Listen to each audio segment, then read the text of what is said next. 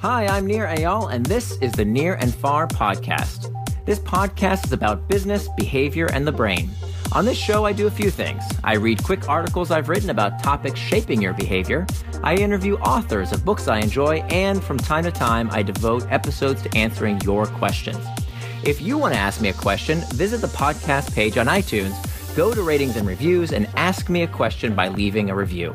I promise to read it and possibly include your question in a future episode, so please, ask me anything. Now, enjoy the episode, and for more, you can always visit me at nearandfar.com.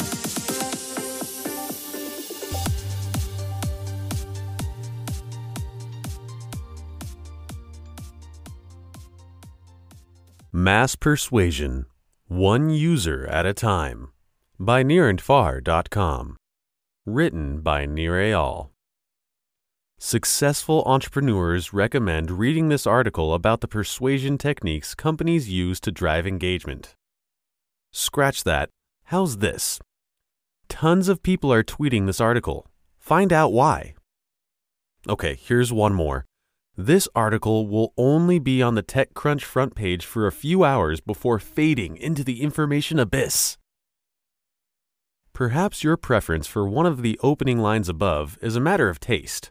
But for companies leveraging the explosion of personalized data, it's very big business. Marketers are increasingly personalizing their products and services to meet their customers' changing needs. But customization used in conjunction with powerful persuasion techniques is arming marketers with new weaponry to boost customer engagement and drive profits. The tools of influence, such as authority, seen in the opening line, social proof, second line, and scarcity, third line, have been used to persuade consumers since Edward Bernays launched the public relations industry during the First World War.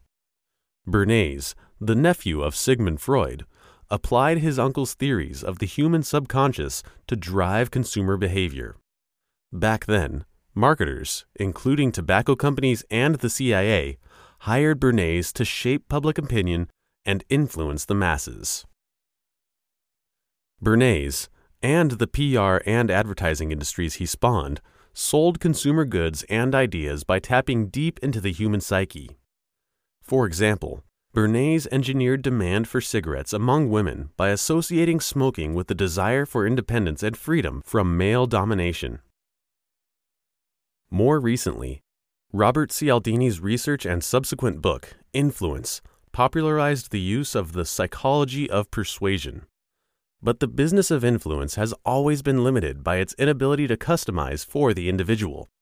Messaging was one size fits all, and it was delivered through mass media channels, first in print, then over the airwaves. A/B testing is so yesterday. That's all changed now. Today, companies are able to test messaging in real time, trying dozens of variants to discover which ones create the desired behavior most efficiently. But so-called A/B testing, which is designed to find the best solution for the average user, is rapidly being replaced by far more sophisticated methods designed to optimize on an individual per-user basis. Mass customization, of the kind used by Amazon to predict which products to offer based on past behaviors, is increasingly supplemented with personalized persuasion, whereby the psychological technique used to appeal to the customers is tailored to increase the intended action. Companies not only customize their experiences to give customers what they want, but they also keep tabs on users to present their messages exactly how the user wants it. Adaptive marketing. A recently published study in Personal and Ubiquitous Computing demonstrated how matching the right persuasion technique with the right customer outperforms traditional methods. The study tracked the results of an email campaign run by an unnamed company selling a product similar to the Fitbit or Nike Fuel Band. Users wore their devices throughout the day to track movement and calories burned. They then uploaded their data by connecting the device to their computers. Doing so gave the wearers insight into their fitness levels and prompted them to take steps to improve their health. However, shortly after customers started using their devices, the company noticed something was going very wrong. users stopped connecting them. With no data uploaded, customers weren't getting the results they wanted, and that meant no advocates to spread the word about the benefits of the product. To try and solve the problem, the company crafted 4 emails urging customers to connect and upload their data.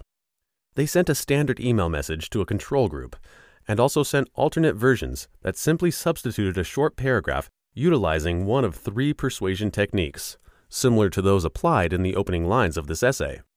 From there, they tracked how users responded.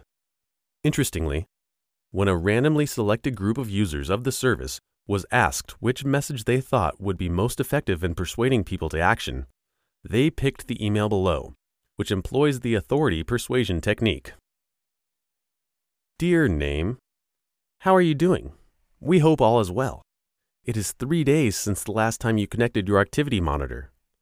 Experienced coaches recommend frequent uploads of your activity data. This will help you to gain more insight and be more active. We would like to remind you to connect it to your PC soon and stay in touch. Sincerely, the company. Although most respondents predicted this email would be the most effective, it performed much worse than expected. So much for the wisdom of the crowds. In fact, the test concluded that the best performing messages were those tailored to the user's preferred persuasion method. For example, if the customer performed the intended behavior, i.e., plugging in the device, after receiving a message using a scarcity persuasion technique, connect now before it's too late, they would receive future messages using that same technique. This form of personalized persuasion outperformed other test groups.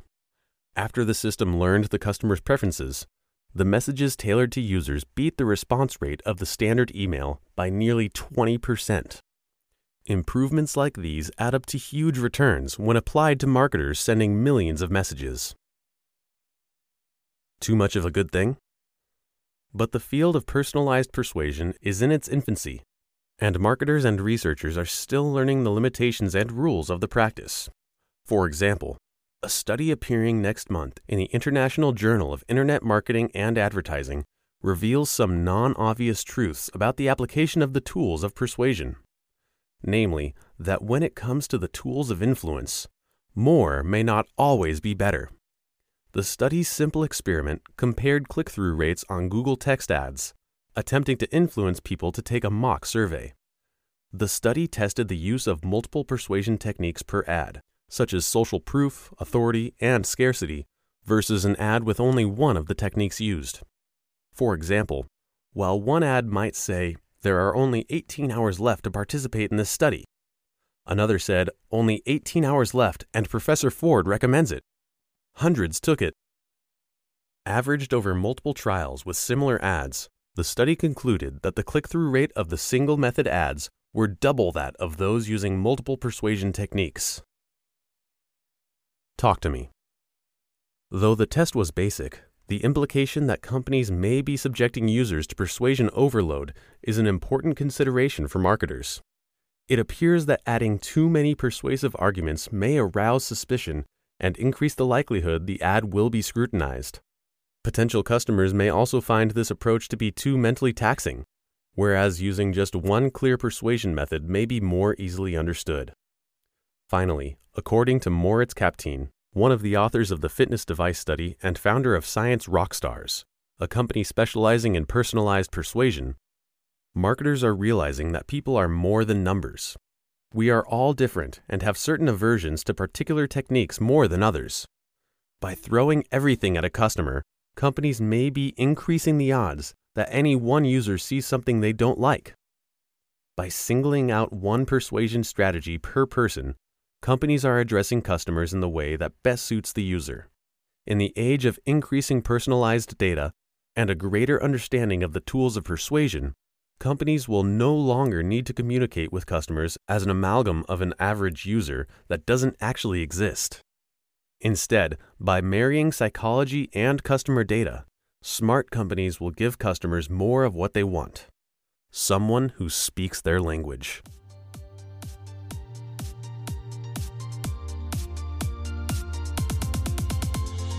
Thanks for listening to this episode of the Near and Far podcast. You can always find more at my blog, nearandfar.com. And don't forget, if you have a question you'd like me to explore in a future episode, leave me your question in the form of a review for the podcast on iTunes.